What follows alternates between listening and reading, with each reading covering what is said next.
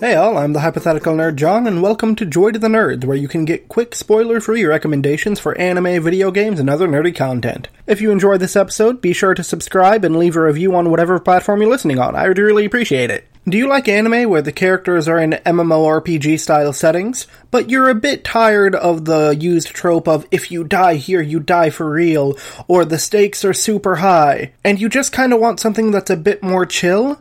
I have the anime for you. Today we're talking about Bofuri, I Don't Want to Get Hurt, so I'll just max out my defense.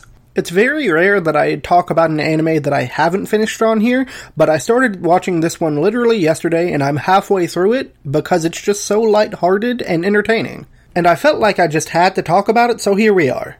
The main character is generally new to video games and MMOs in general, and one of her friends convinced her to get a VR headset and this new game. The game where most of the anime takes place is called New World Online. It has a pretty diverse set of classes because you have things like samurai-looking people, swashbucklers, and other various run-of-the-mill sorcerer knight-looking style classes.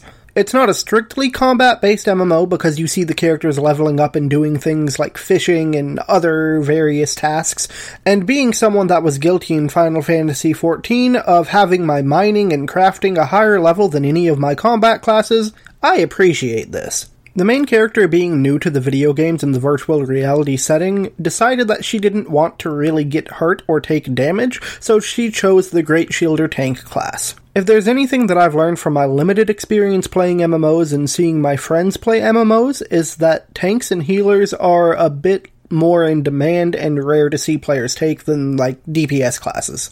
And when something doesn't get played as much, it doesn't get seen as much, therefore there are sometimes things that are broken that get through the cracks that they don't learn until someone finds out that it's broken. And that's kind of the general premise for the main character.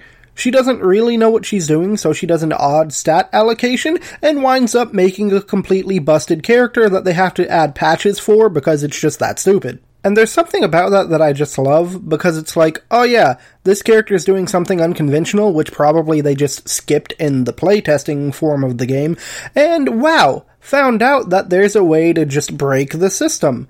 And then we get to see a little bit of insight into what I believe to be is the developers figuring out a way to balance this character that's just kind of breaking their game unintentionally. The anime takes a general wholesome approach because the main character, while she's good at PvP and things like that, for the most part she's just there to have fun and do quests and go to dungeons with her friends.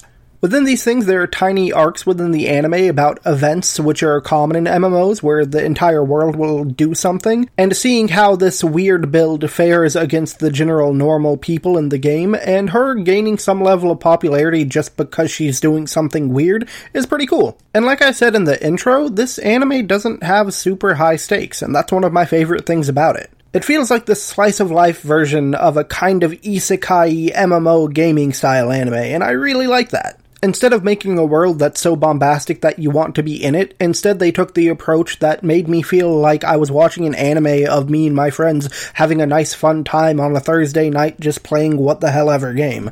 And most everything that has to do with interacting with people on the internet typically has a bad player base. They do a good job at highlighting good video game etiquette, like the older people not shitting on the newer players and actually helping them out if they ask for help, and just some stuff with the loot and monsters and how you shouldn't just be a dick on a game. The art style adds to the lightheartedness of the anime because it uses a really cutesy style that's similar to like K-On! Or the Alaska or Bust I'm Gonna Make You Cry anime. And without fail, I always get super surprised on how much I get into these anime that have very little really going on, and it just being about people having fun.